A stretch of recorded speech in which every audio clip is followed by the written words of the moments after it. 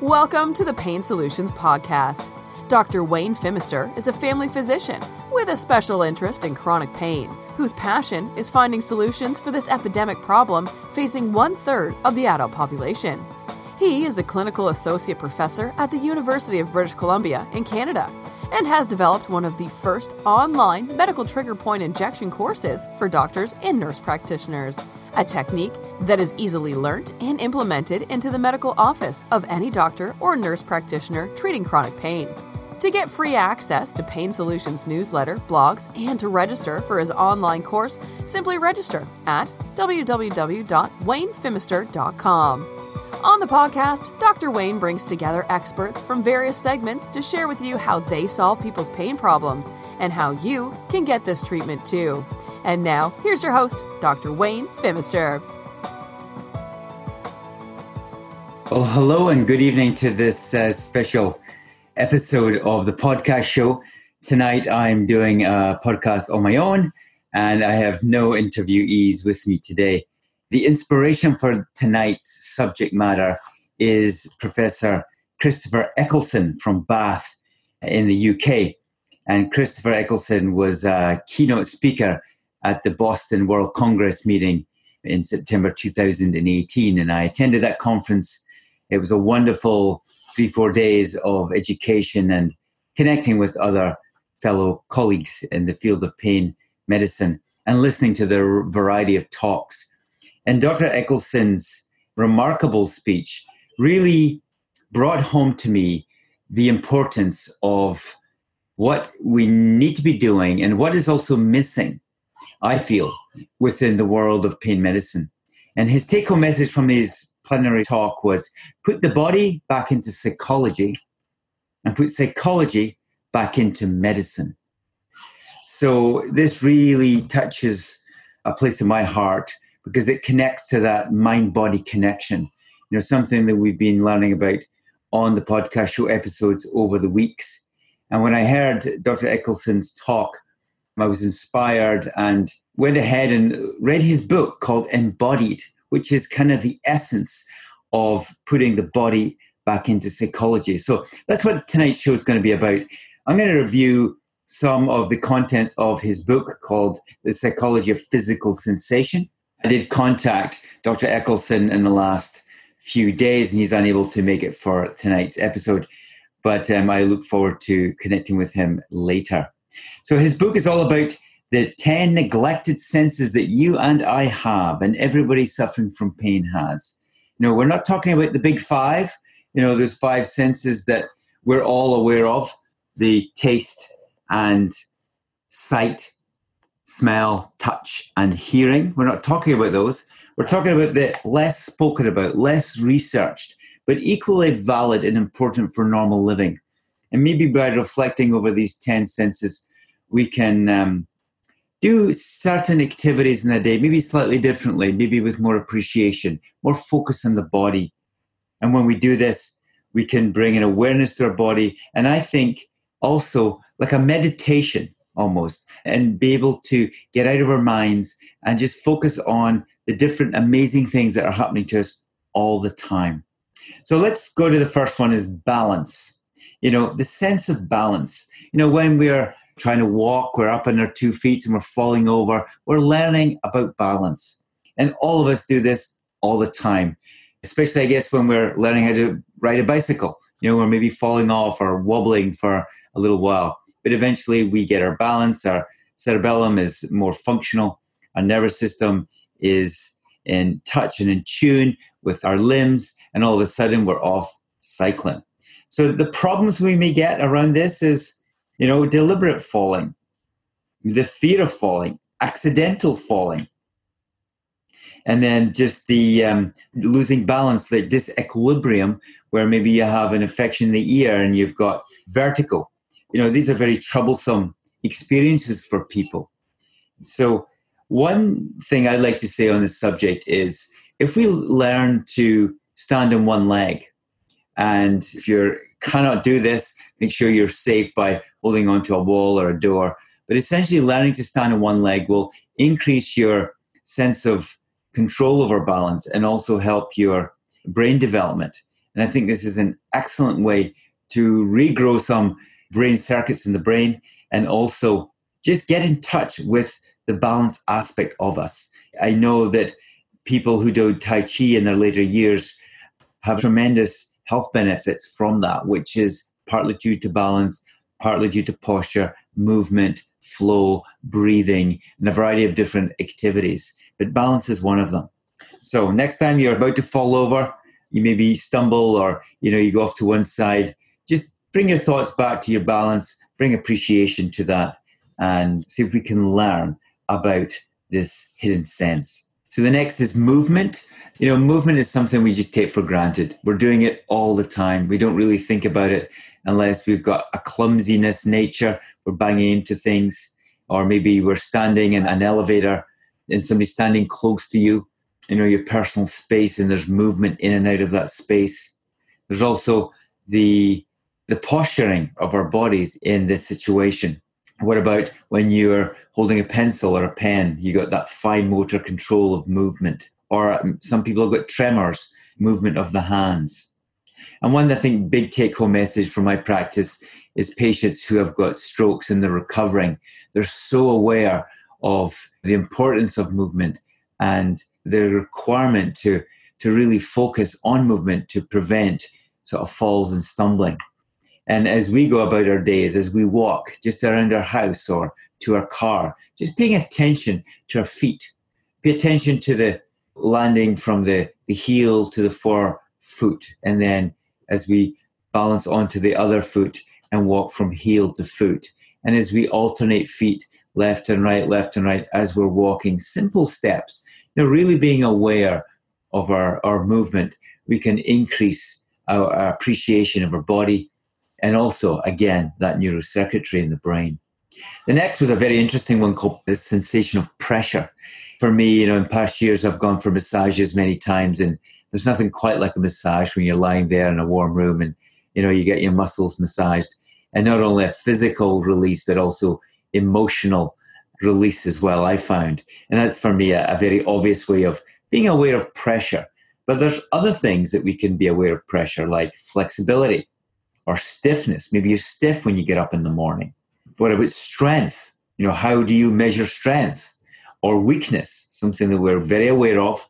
We know if it's not there, like our strength is gone and we're feeling weak, but not something that we pay too much attention to in normal life. What about the heaviness of a limb? One of the patients interviewed for this chapter was a person with lupus, and she described her limbs being heavy, like a dead weight. And so true with other conditions. If you've ever had the unfortunate situation of lifting a dead animal or a human, the weight of the body is immense and nothing like the weight of a living being. And then you've got the pressure of swelling in the body.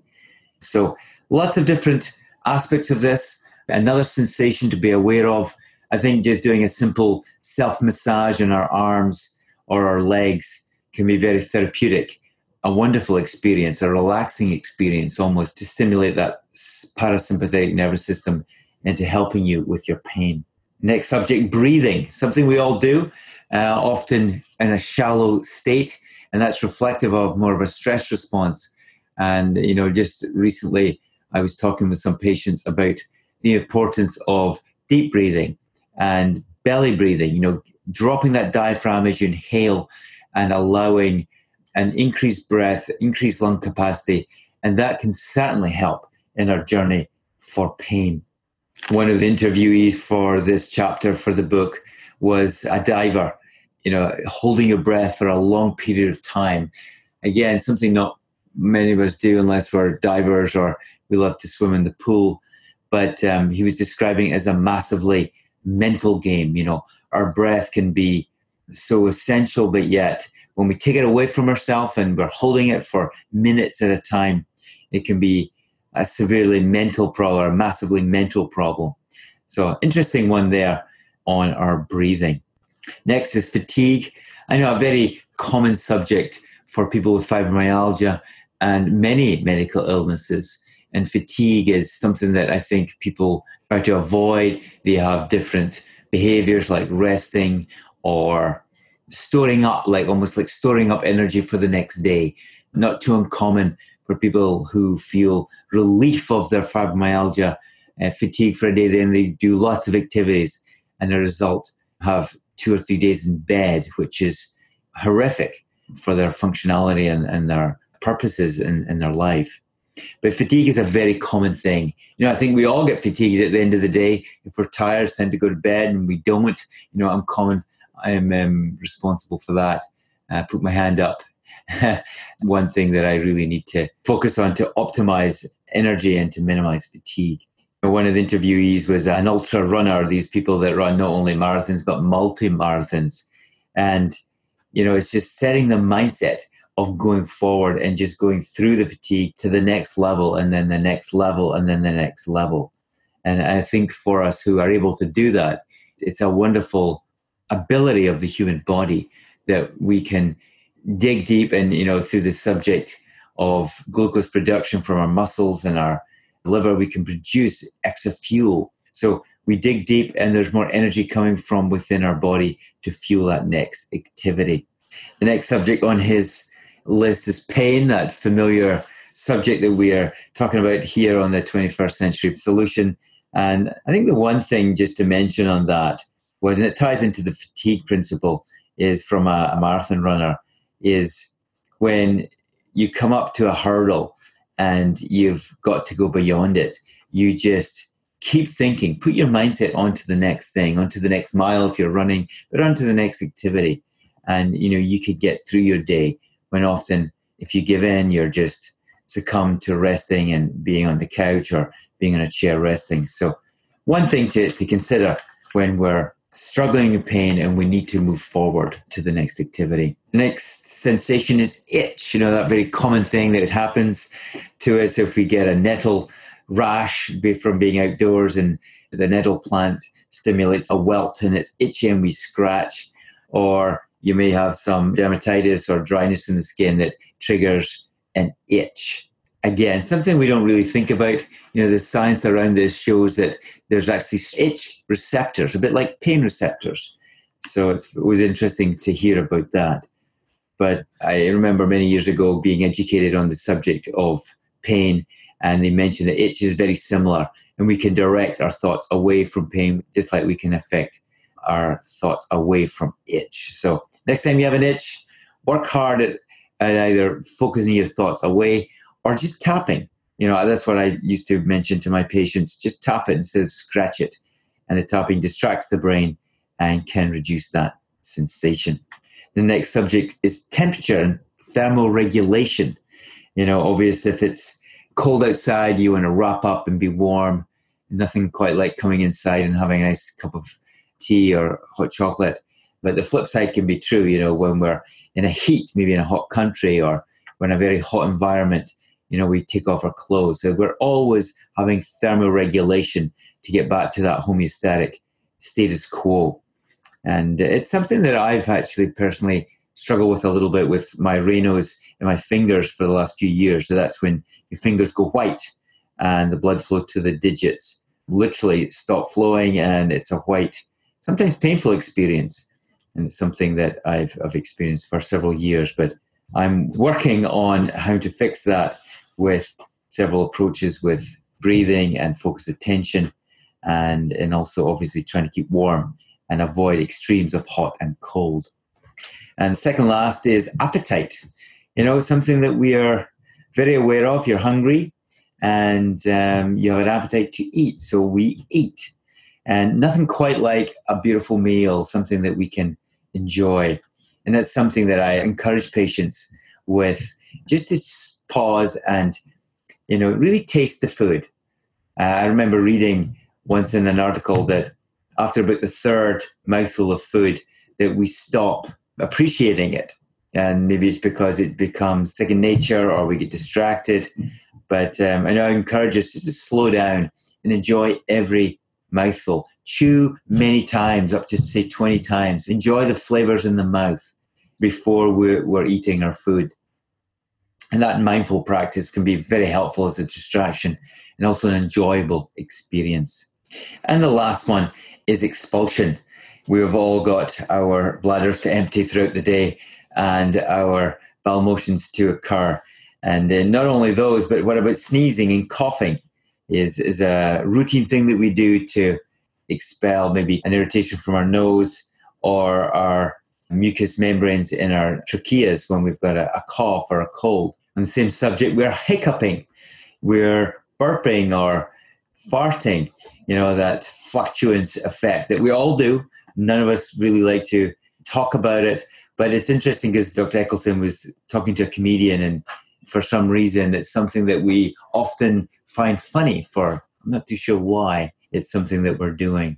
The issue of continence and issues with, say, fecal incontinence is a major issue and an embarrassing one for many, many people. Something that we're not too good at controlling often, other than continence pads. And then from the other end, we've got vomiting, and that can be voluntary vomiting for whatever reason, maybe eating disorders, and then in a more sexual nature, ejaculation. So these are just ways of expelling contents from the body, and many of them can be enjoyed, many of them are not enjoyed. But again, bringing our awareness to our bodily functions on this level brings us more home and allows us to divert our attention away from our pain. So these were the 10 often neglected senses that Dr. Eccleston discussed in his book. And I think the take-home message from us, it's important to be aware that while we're here on this planet for our duration from birth to death, it's important to really appreciate and enjoy the complexity and the simplicity and the sensations that we're always having. And by bringing awareness to our bodies, it's a wonderful technique to help our chronic pain and through a meditative or appreciative practice. So these are some comments I thought I would share tonight in my first podcast on my own. I hope you enjoyed it, and I look forward to maybe doing a few more in the subsequent weeks. So I wish you a good day and look forward to hearing any comments you have about the podcast. You can get back to me, support@waynefimister.com. That's my email for the website at www.waynefimister.com. And thank you so much for listening. And we will have you tuning in for the next edition of the podcast show.